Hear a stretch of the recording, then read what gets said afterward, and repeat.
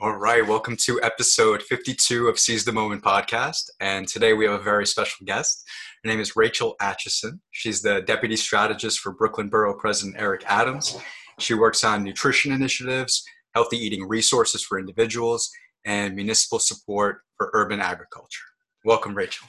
Thank you so much for having me. I'm excited. Carpe diem was something that I was maybe going to get tattooed when I was thinking about tattoos. So being on Seize the Day podcast makes a lot of sense for me. So excited to be here.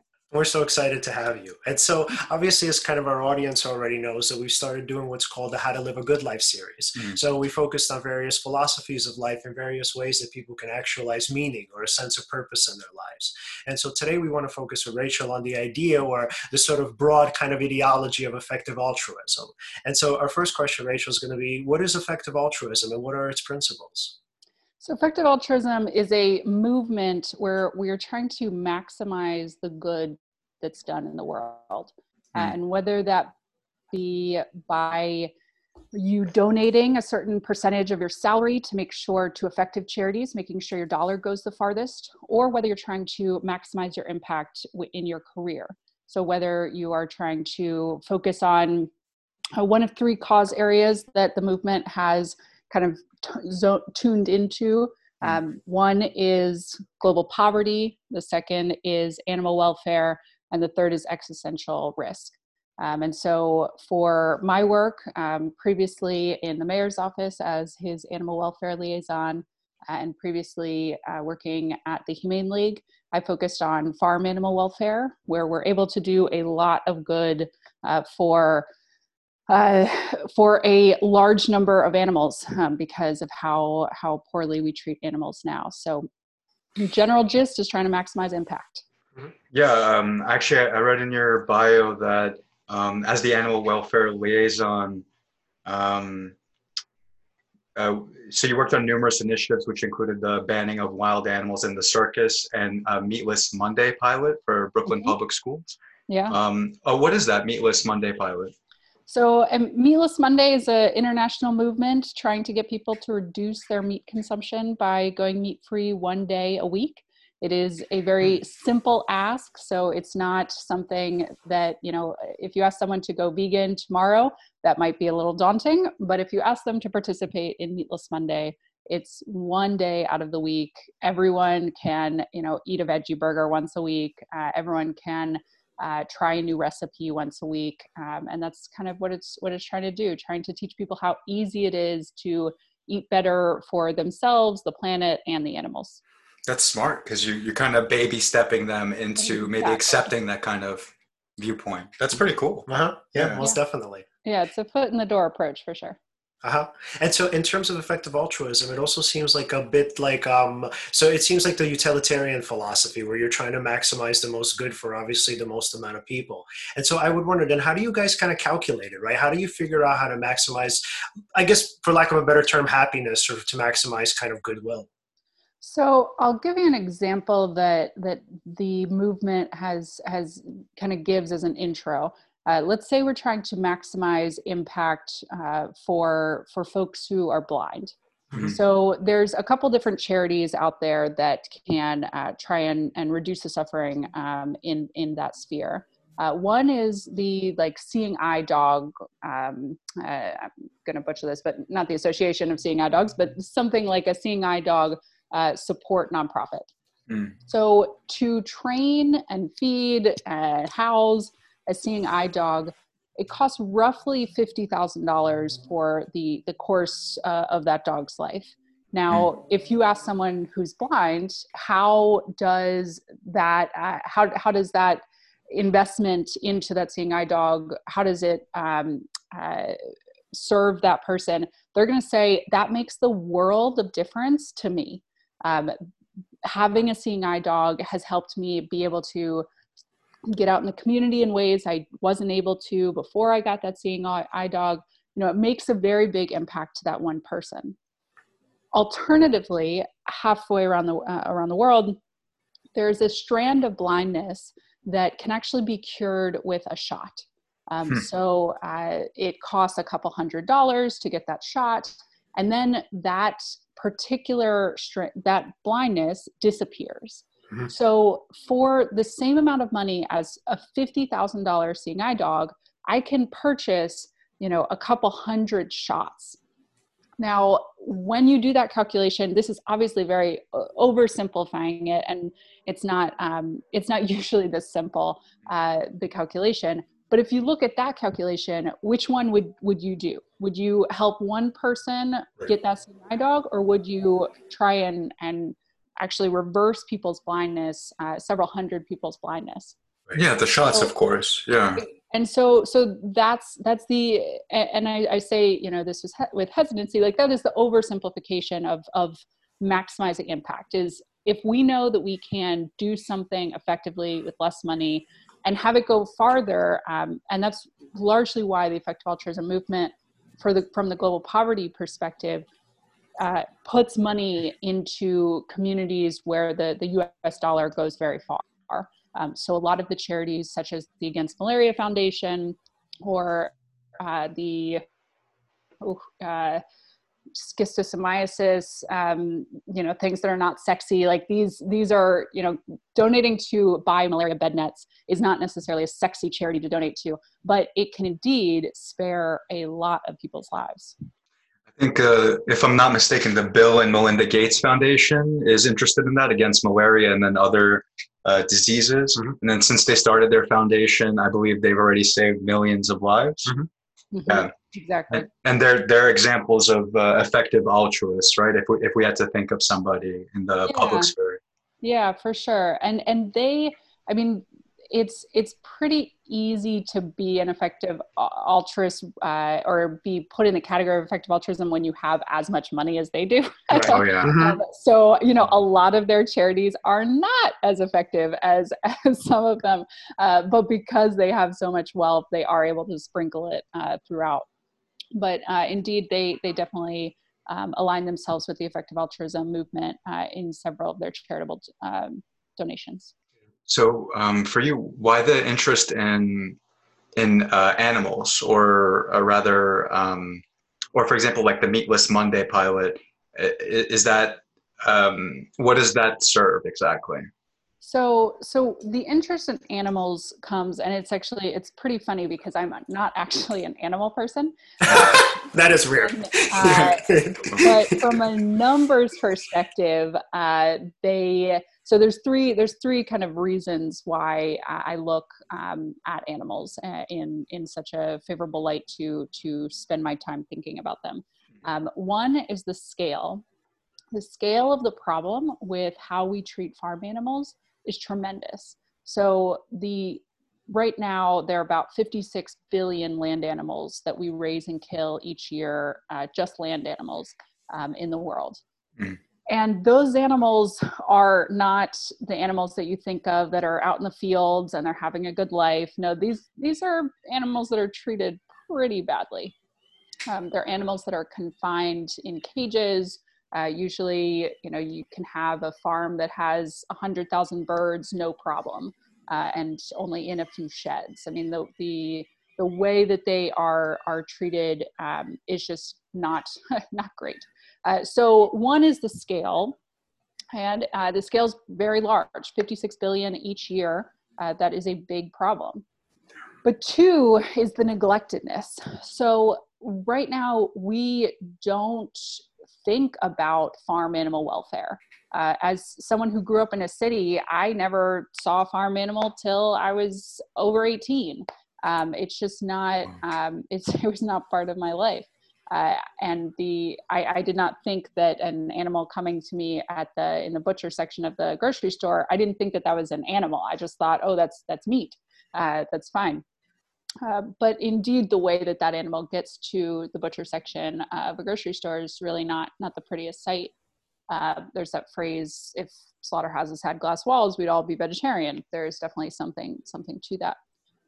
So the neglectedness of the problem is one where when we think of animal protection, people think of companion animals. They think of dogs and cats. They might think of wildlife. But they really don't think about the fish that we're eating, the chickens that are laying our eggs, the dairy cow, the veal calf.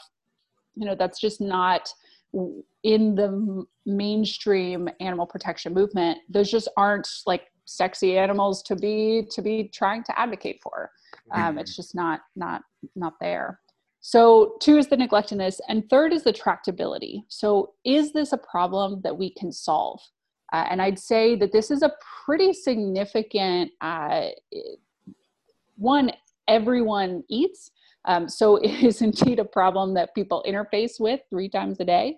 Yeah. And there are simple ways that we could make farm animals' lives more meaningful. One is by moving away from intense confinement. So right now there's a huge movement going on across the world, moving to cage-free eggs, for instance, moving from battery cages to cage-free. And that has definitely done an enormous amount of good for those hens. So 3rd is the tractability of this movement. I mean, there are things like Meatless Monday. There are things like flexitarianism and vegetarianism and people actively reducing their meat consumption. 2 is the innovation that we have with plant-based meat substitutes, for instance. We've got things like Beyond Meat and Impossible Whoppers now in Burger King. I mean, there's so much innovation. And so there's just a lot there in terms of the tractability. So 1 is the scale of the problem, 2 is the neglectedness, and 3 is the tractability. And that's why I have definitely fallen in love with looking at farm animal welfare as a cause area that I invest my time in. That's right. Also, if I'm not mistaken, a lot of animals are injected with different hormones, fed diets that they're not normally fed, they're not supposed to have. Like, for example, as opposed to like a corn fed, they should be grass fed. And then also the nutrients in the grass are very important. And there's this idea of you are what you ate, which is basically whatever they ate is what you're taking in when you consume them. Yeah. And if they're getting filled with all this bad stuff, to put it simply, then that's what your body's going to be made up of. And who knows what kind of long-standing consequences that can have. Right. This is also an interesting time to talk about this because COVID-19 has definitely taken up a lot of the airwaves. And where do global pandemics stems from our relationship with animals. The wet market in Wuhan that Corona came from is not all that different from the factory farms that we have here in the United States. It's close confinement, talk about the opposite of social distancing. It's close confinement and it's the kind of dirty conditions that we have these animals in. Having animals literally shit on top of other animals, that's a norm in our food supply. And so the fact that it came from this one wet market, in a year we could have another pandemic come from, a hog operation down in North Carolina. It's not out of this, out of the realm of possibility. Right. Wow. And so, I mean, what's really commendable for me in terms of like, obviously you guys, Effective Altruists, is that a lot of times what people like, what most of us kind of do when it comes to charity work is like, we pretty much sign checks and we give them to, whatever charity is sort of the popular one. If we even go that far. Yeah. So that's like the norm for people when it comes to charity work. But what I loved about it is just when I kind of read it on my own, and obviously Alan too, is that what's so cool about Effective Altruism is the sort of dedication and the times you guys put into like literally considering what's actually the most beneficial charity or what's sort of the most beneficial work that you could be doing. Whereas whereas like for a lot of us, our thinking is just like, well, if we give away a little bit of money or even a little bit of time to something that seems like it's a need, right, then we could kind of go about our daily lives. Mm-hmm. But Effective Altruism as a philosophy of life is so like, it's so kind of, I guess, radical and so cool because like the people actually embody the philosophy. So charity work is not just something that you guys do every here and there, but it's literally a way of life. And so Rachel, can you speak to us about that? Like, what's it been like for you to actually be an effective altruist in the sense of like having it as a meaning of life? Well, so, and I do want to stop and flag the time investment that it takes to be an effective be an effective altruist.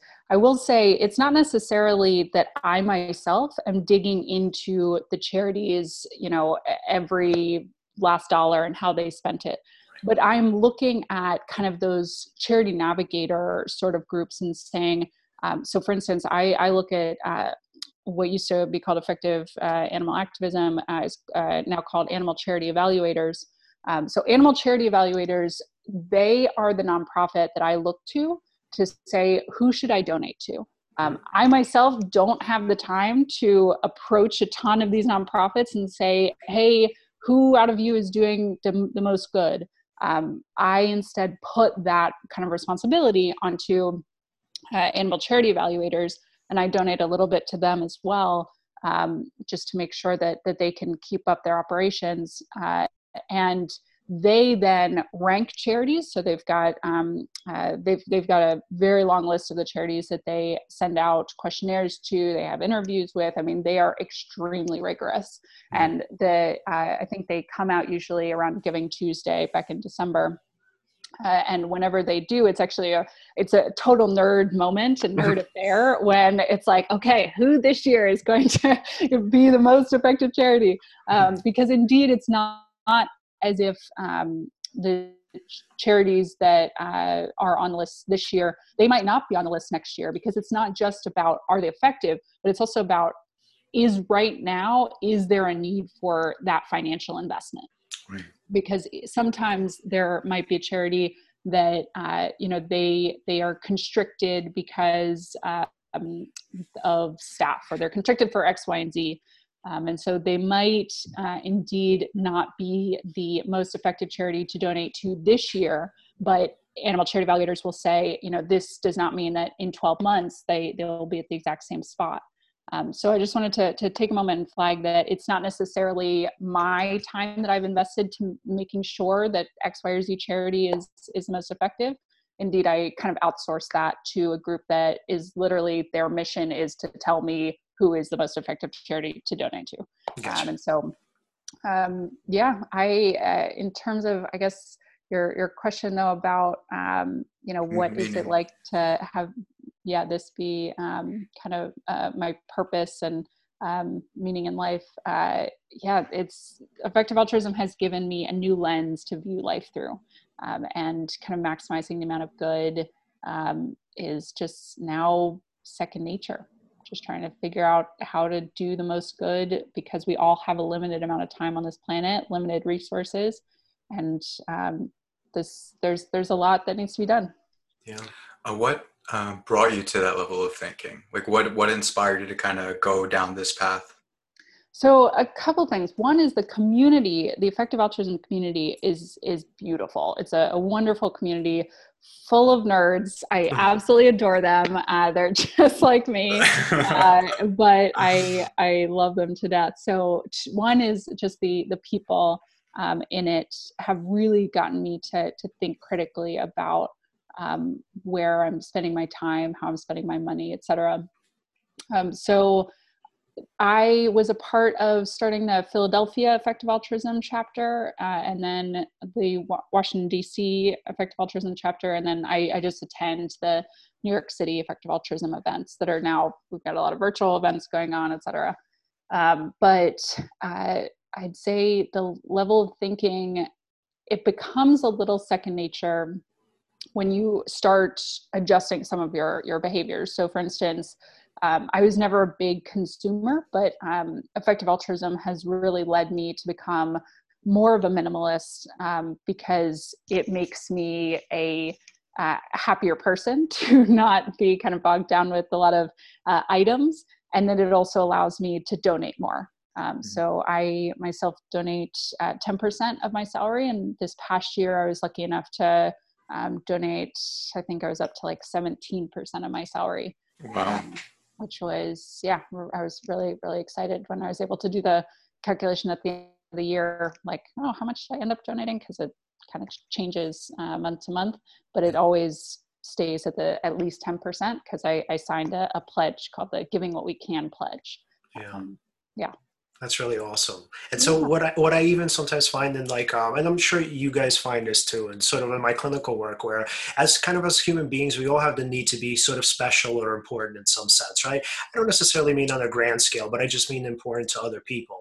And so sometimes kind of people pursue it in a way where they think, where if I spend money on things like, let's say, cars, houses, like kind of lavish luxuries or accessories, then in that sense, I can reach a level of status that'll make me happy.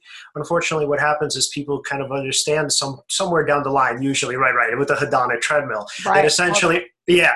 So that it's never enough. And it's like, even if they enjoy it for a quick second, right, eventually they need more and they need to keep up with the Joneses. Yeah. And so what I love about effective altruism is that for you guys, you kind of see the bigger picture, and you see that it's not so much about having money, but it's literally about spending money in a positive way. So it's like, in spending on other people, what you realize you're also giving to yourself in return. Because, right. Yeah, because in some way that you guys are super important in your communities. And it's like, not only in the communities of effective altruists, but just in the broader community of, let's say, even the farm animals, right? The people who work in these farms. If, let's say, you're donating to particular charities, those people are really grateful for your work.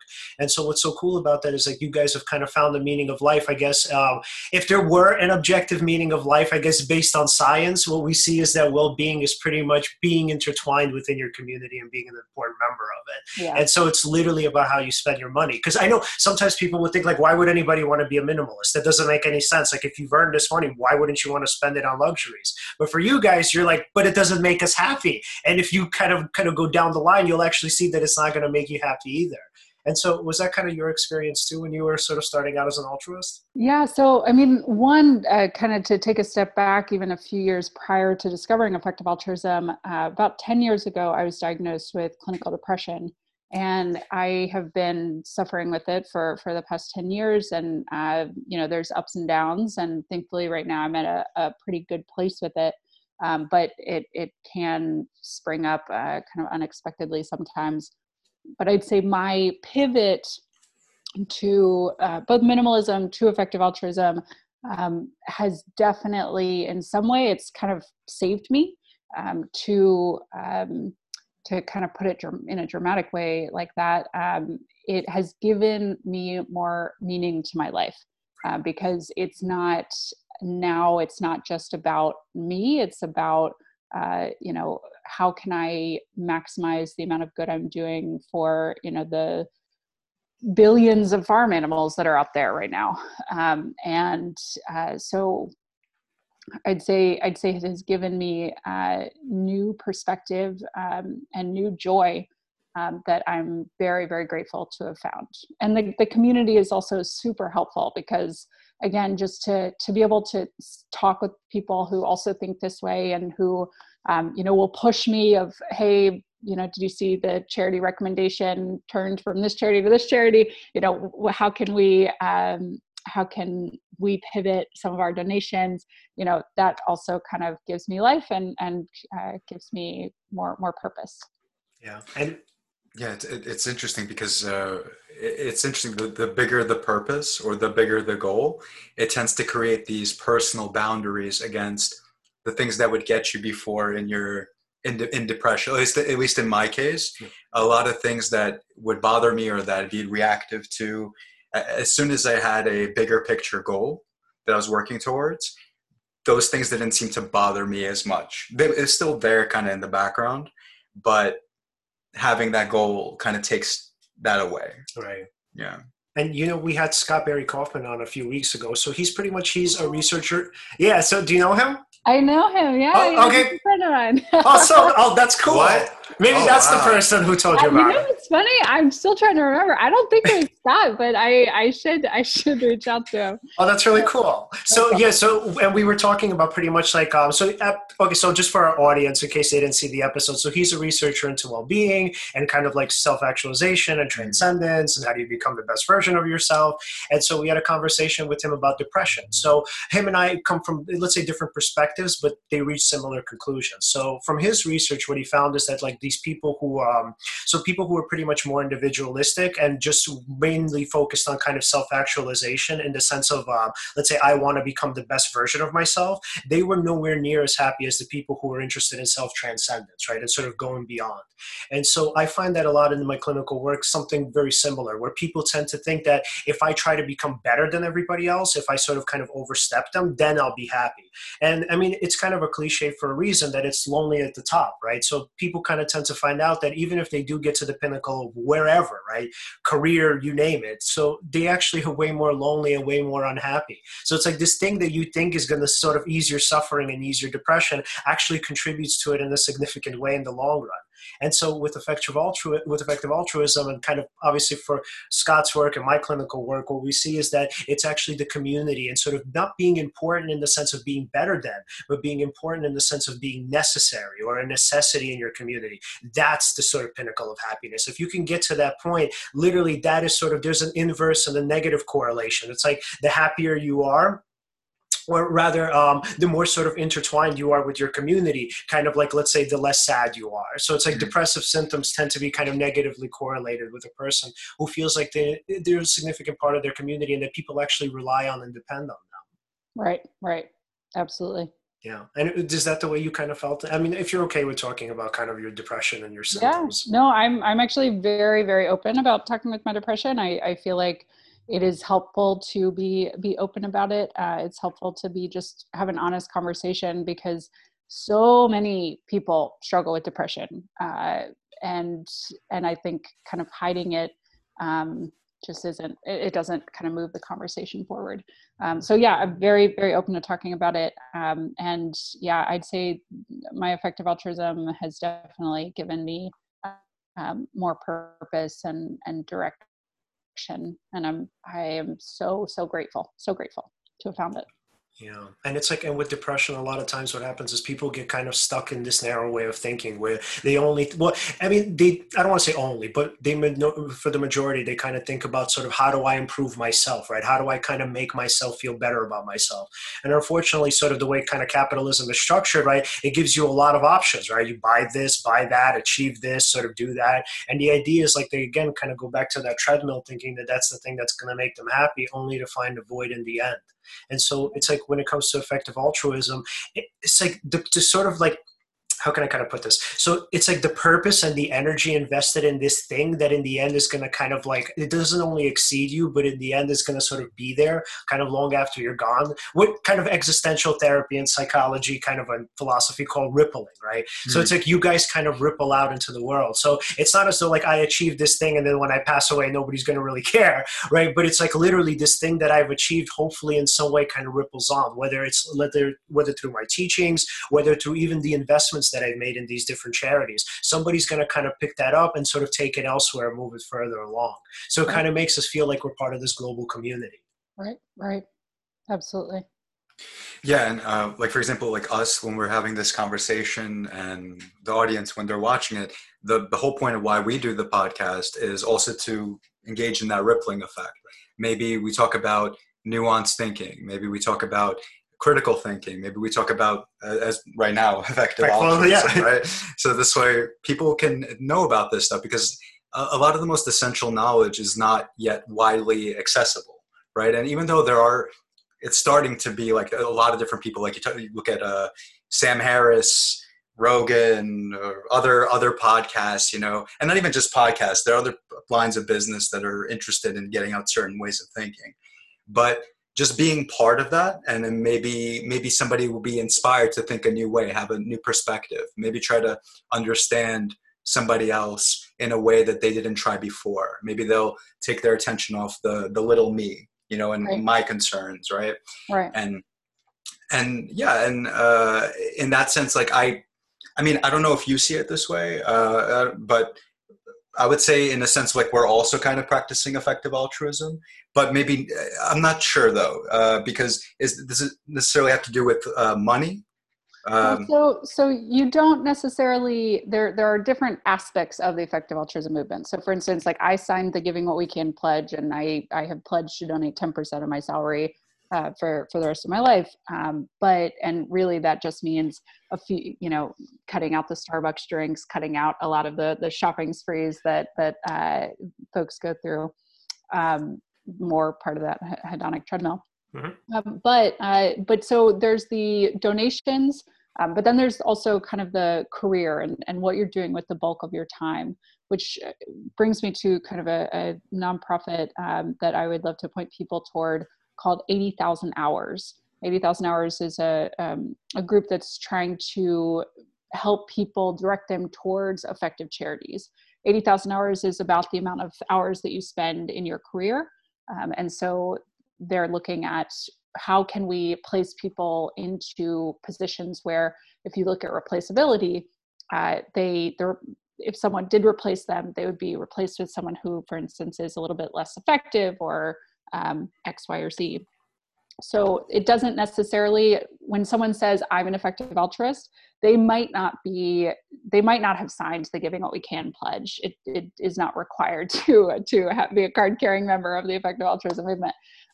But they kind of think in this more utilitarian way, kind of balancing and maximizing the good. So just because you are not necessarily donating to effective charities does not mean that you might not be an effective altruist. Yeah. And did you ever have like kind of one of those moments where you just felt like, oh my God, like this was great. Like just giving to this particular thing or doing this particular job just literally made me feel like, oh my, like this was just amazing, or I felt so important in that moment. Oh, I get a high when I click the donate button. I mean, clicking the donate button is definitely one of those weird moments that I love. So yeah, there's definitely some moments within my time in effective altruism that I just get so happy and so excited, for sure. Yeah, and I noticed it kind of goes back, we talk about this sometimes on the show, opportunity cost, right? So, for example, a lot of people will spend their time doing things that don't necessarily serve them or their fellow man. And I don't know, just as an example, we were talking about this before, average American watches like 6+ hours of television, right? Something like that. And what else could you be doing? 6+ hours of television a week? Good one. That's a good question. It might even be a day. I think it's a day. Yeah, I think it's a day. Is it a day? Is that during COVID or is that normally? I think normally. Yeah. Your screen time is something like 12 hours a day. Not 12, I'm sorry. Like 12 hours like every couple of days, something like that. Like we need a guy. Yeah, we need stats. I can't do this off the top of my head. I'm trying my best. I believe, oh, wow, that's insane. Yeah. Wow, 12. Yeah, I guess. Depending on your job, I can definitely see 12 hours a day. It's just, Alan said 6. I'm saying 12 for phone time. For screen time. Yeah, for screen time. Yeah. Yeah. Mm-hmm. Well, I'm probably wrong. Just by the way, just take what I'm saying with a grain of salt. I'm most likely wrong. So, well, no, I'm thinking just how right you probably are. Yeah, and so the thing is, the amount of time that the average person spends doing that stuff, the question that begs the question, what else could you do with that time, right? And we all have 24 hours in the day, but the choice of how to spend that time and how to allocate certain like resources, mental resources, emotional resources, right. Physical ones, right?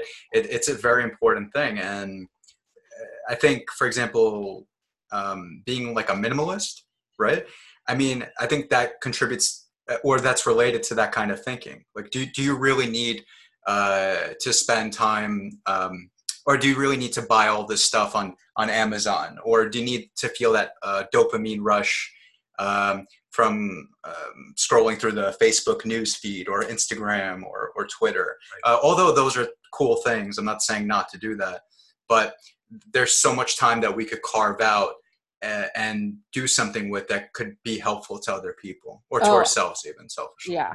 I definitely think the world would probably be a better place if we all spent a little bit less time on social media platforms, for sure.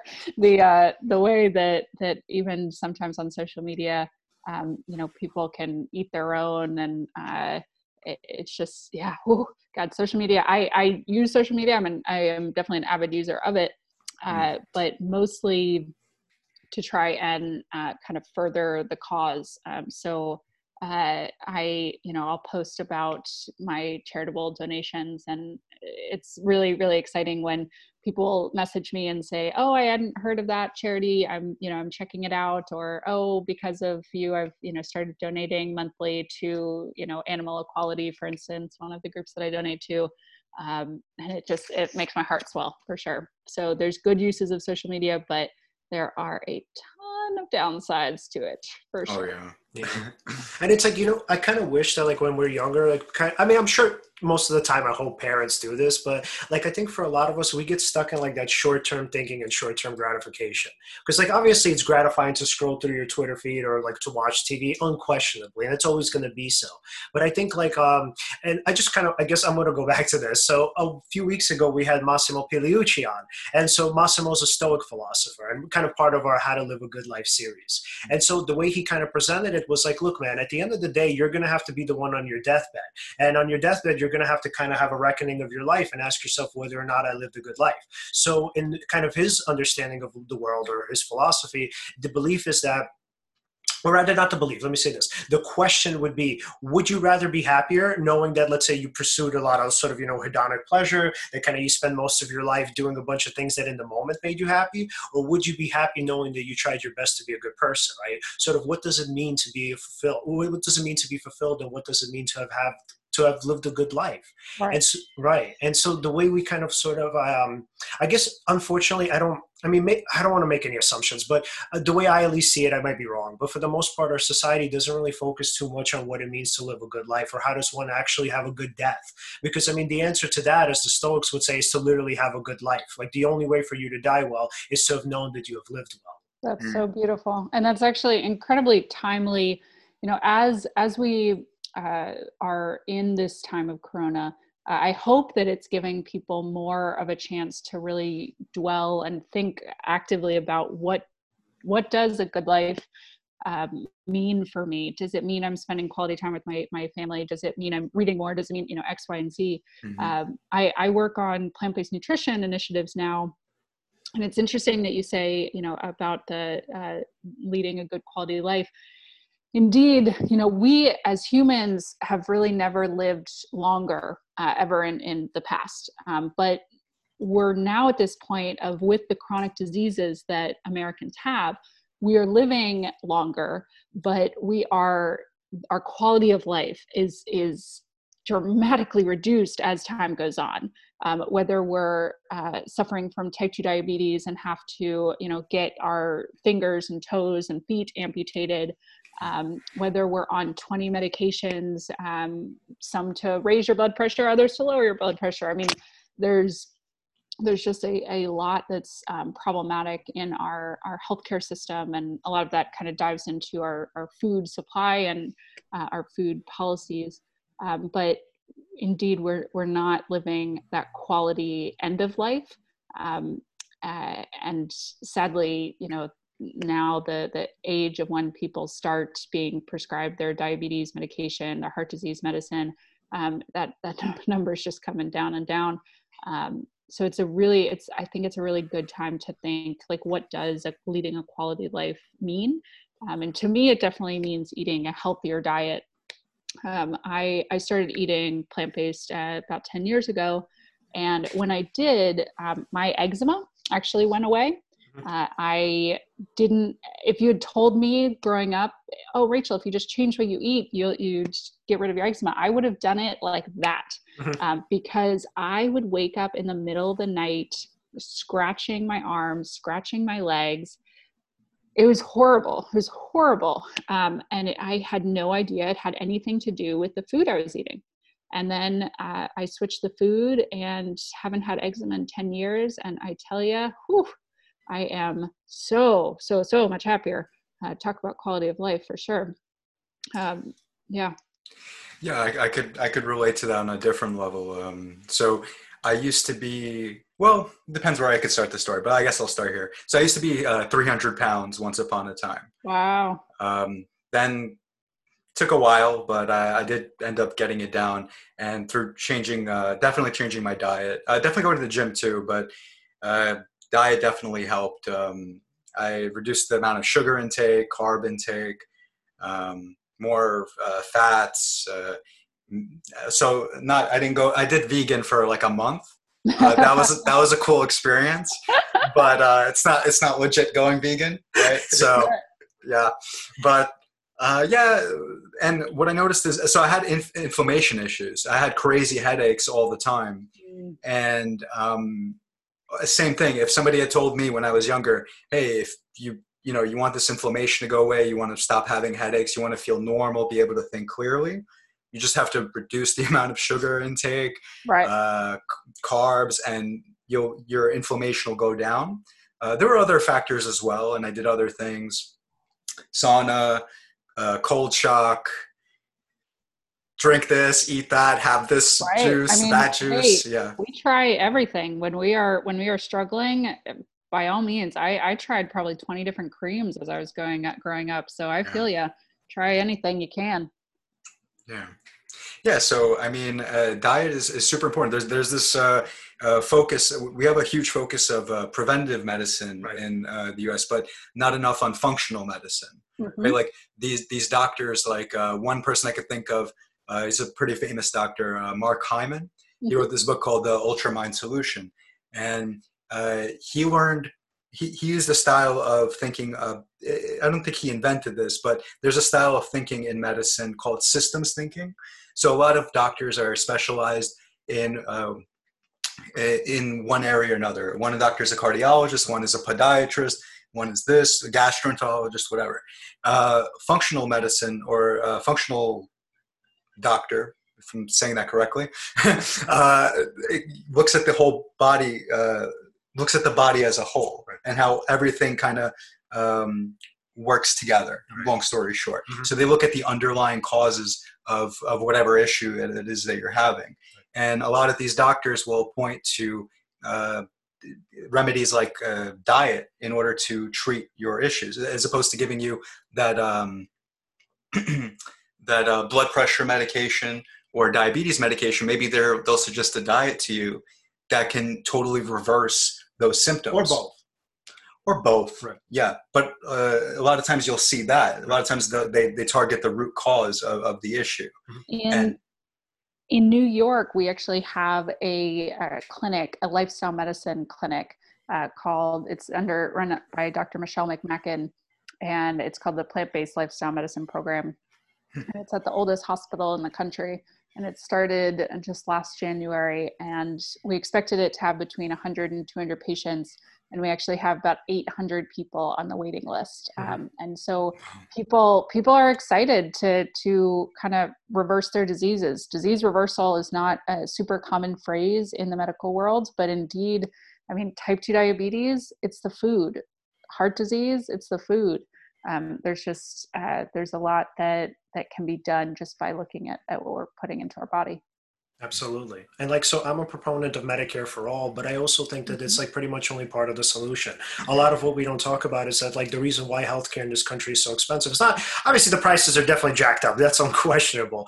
But the point is also on top of that, it's that there's not people, and myself included, by the way. So a lot of us aren't sort of health literate. We just don't know, outside of obviously eat your vegetables, eat fruits, etc. We don't really understand or know about the effects that kind of different foods put into or have on our bodies. And I mean, to an extent, it makes sense because they're not quick, right? You're not going to necessarily eat one donut and then, oh my God, you're going to have, right. So it's if we're talking, cumulative. Yeah, exactly. And then it's so unfortunately what happens is because people, just like with smoking a cigarette, when people don't see the effects, what happens is over the long term and in the aggregate, it becomes a bit, maybe not too late, but then that's when all of the issues start. So, I mean, I think that there has to be a point where not only do we see that obviously that we can afford healthy foods, which I hope for the most part is possible for most people, but then on top of that we understand why healthy foods are necessary as opposed to the more unhealthy ones. Right. And there's a lot of relearning that needs to happen, because I think when you think of healthy food, if you think of a healthy plant-based diet, a healthy plant-based diet can be the cheapest diet out there. It can be the rice, beans, and vegetables. And when you kind of start talking about frozen vegetables, you get even cheaper. So it's really, it is that rejiggering what we think it is, because it's not necessarily you eating at Whole Foods. It does not need to be the, all organic products, for instance. It can indeed just be that legume, that whole grain, those fruits, those vegetables, and you've got yourself a good meal that is good for you, good for the planet, and full circle, good for animals. Yeah, and there's depending on where you live, this is not everywhere, but some people have a farmer's market near them. Mm-hmm.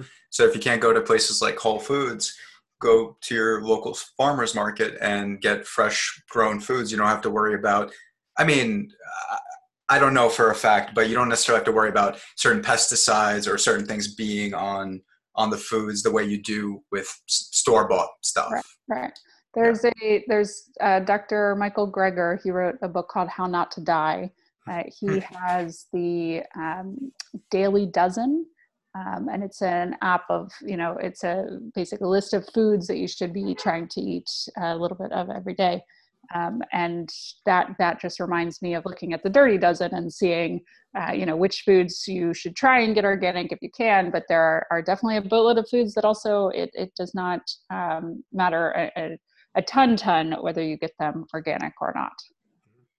And then the other thing I think is that we also have to get much better at treating depression, because a lot of times when people either consume, let's say, not so healthy food, or they overconsume food, it's because they're using it as a coping mechanism. Right. And then so sometimes sometimes unfortunately what happens is doctors or kind of nutritionists get a little bit kind of hubris, and they kind of become lecturers, because they really don't understand that what's really underlying the consumption, outside of obviously ignorance, which is a lot of times the case too, but a lot of times it's depression. It's because for kind of people who are struggling with that kind of myopic thinking of, well, my life is sort of bad and I have all of these different problems. Of course they're going to go for short-term gratification. It's like anybody who's suffering is going to go for any sort of semblance of help, right? Whether it's like food or smoking cigarettes or whatever it is. So the idea is, I think it has to go hand in hand when we talk about preventative medicine in terms of what's up? You got something to say? No, go for it. I'm going to say that. Okay. So when it comes to preventative medicine, it also has to go hand in hand with kind of better mental health care and information, kind of widespread information. Go ahead. I got to say, the whole, I agree with you. Yeah, you're kind of like eating to fill a void or something. Right. Yeah. So I'll say that when this whole COVID thing started, and of course gyms were closed, but that was like a part of my daily habit, and I had this kind of routine, all that, foods I would eat, all that. So during this whole thing, I've packed on a few pounds actually, but in the beginning it was glorious. I was just like, okay, no, just it's fine. You could get away with eating this, that, and the other. But then it did start to feel like as time went on and I had all this free time, right, I started kind of to do that whole eating to fill a void thing. Even with all this meta cognitive awareness of like what's going on and like knowing like how your mind works and all that, right, still could fall for it. I noticed that about what was going on, right? So I started to kind of pull myself out of it. I'm back to like eating normal and all that. But I do have to say there are certain situations that even if you had a routine, if your routine was disrupted, anything can happen, right? And I would also even say that context is super important. So sometimes you can even have all of the information and even the best sort of mental health treatment. And if the person is really struggling in their lives, like a pandemic, right, you're going to have circumstances that make it more likely that a person's going to want to overeat or indulge in whatever else that may be kind of in the short term harmful. So, the idea is that there's so many different factors, right? Again, so I love obviously Medicare for all, but I think that it's only like a part of the system that needs to change. Yeah. Well, I'm excited to see what our election brings, to see if we're going to get anywhere closer to a better healthcare system. It will be fascinating. Yeah. Well, is Eric going to be running for mayor? I was listening to a different podcast. I was listening to this podcast, History Hyenas. He was just like recently, I guess. Yeah. And I was surprised that he was even on there, because that's I don't know. It's like, it's one that I usually listen to. So I was like, oh, cool. President of Brooklyn. Cool. Yeah. I think when he got on, I think they were like, yeah, I think you're our first politician or something. So yeah, I don't think they have a ton of political guests. And some of the jokes they said, yeah, for sure. Make you understand. Yeah. Political death. Yes, indeed. He is has some political aspirations. and might be running for mayor of New York. He is still figuring. He's got my vote, 100%. 100%. One of the things they said on the podcast, which was hilarious to me, is one of the comedians, Chris DiStefano. He's like, "My family, they're all Republicans, but I think you're going to be the first Democrat we're going to vote for." Yeah. Yeah. He's a good guy. I've enjoyed. I've worked for him for the past 2 years, and he's just got a good eye, very good leadership, and he's willing to ask some of those tough questions. He's really one of the first politicians to stand against the meat industry in such a vocal way, like he has. And yeah, it's been a wild ride with him. It's been fun. So I'm excited to see where life takes him as well. And I guess one of our final questions before we wrap up, because I am super curious, what does a deputy strategist do? What's your day-to-day like at work? So I don't have a day-to-day, like a schedule that I go through each day and kind of repeat. That's not my stuff. So I'd say, I mean, we can even look in the last 24 hours. It's a Sunday, so the last 24 hours I am typically off, but this weekend was not as such. So we hosted a press conference around children and some of their symptoms with COVID, and so helping kind of bring in some of the lifestyle medicine folks into that conversation. But I'd say this week was definitely looking at how we can expand our Bellevue program. So our Bellevue program, has that 800 person waiting list. And if we look at sort of the communities that are most hard hit with Corona, it is indeed communities of color. Communities of color are most hard hit with diabetes, heart disease, et cetera. And so trying to bring lifestyle medicine into that conversation is one that is just so needed. And then also, I mean, looking at sort of from outside of the health realm, looking at what sort of animal agriculture has done to our environment, the pollution and the carbon emissions that come from it. So we've looked at that. I've definitely tried to bring that lens because that is some of my previous work. So a deputy strategist really does whatever Eric needs to get done. But a lot of it focuses on his passion area, which is plant-based nutrition, and kind of moving that agenda forward, that lifestyle medicine conversation forward. Yeah, awesome. And so to wrap up, so I guess my final question would be in terms of a philosophy of life, right? Let's say somebody who's never heard of effective altruism kind of came up to you and they were looking and sort of searching through different philosophies and wondering how they ought to live. How would you advocate for it? What would you tell them the benefits would be? Yeah. It really depends on kind of their own backstory. I love kind of approaching each person differently. So, just like how if an environmentalist comes to me and says, "Hey, what is this vegetarianism thing that you talk about?" I probably would not talk about the animal aspect or the health aspect. I would approach them with the environmental. So, it really depends on what their backstory has been. If they have depression, I would definitely speak about that as that might be common ground for us. I've also, I've been sober for 10 years. So, it kind of really depends on what that person's previous history has been. Mm-hmm. But I'd say look into maximizing your impact. Do you want to have a legacy of one of greatest impacts? Because we all have legacies and we all have impacts. But whether or not it is kind of your fullest potential is how effective altruism might be able to guide you. So I'd probably start with that and go from there. I love that. Yeah. All right, Alan, final questions before we go. Oh yeah, if we wanted to follow you online, where could we follow you? So Twitter, R_Atchison, and Instagram, XVXRachel. So probably in the show notes. So, yep. Awesome. Thank you so much for coming on, Rachel. This was such an enlightening podcast. I'm so happy we can make it work. Much love. Absolutely. Bye. All right. Wow. That was awesome. Yeah, that was such a good show, man. Yep. Wow. And if you guys want to follow us at Seize the Moment Podcast on Facebook and on Instagram, and at Seize_podcast on Twitter. Like, subscribe, hit the bell on YouTube. Yeah. And you can also find us at the O4L Online Network at O4LOnlineNetwork.com. And you can find us on top on the or under the STM podcast section. And so, and of course, kind of one plug before we go. So are you stressed that you can't leave the house are you stressed that you can't leave the house to keep up with the routine, fighting with chronic conditions such as diabetes and hypertension? Wow. Isn't that like so apt now? So having trouble coming up with healthy ways to feed the family, or simply need the support system to make your goals a reality. Vera and Verified Nutrition offers a free 15-minute consultation on her website at VERAFIEDNUTRITION.com, at verifiednutrition.com. And you can read more about her individual journey, her experiences, send her a message, check out her blog page and the services she offers, and make your choice to get verified. All right, guys. Thanks for watching. Look forward to the next episode. See you guys then.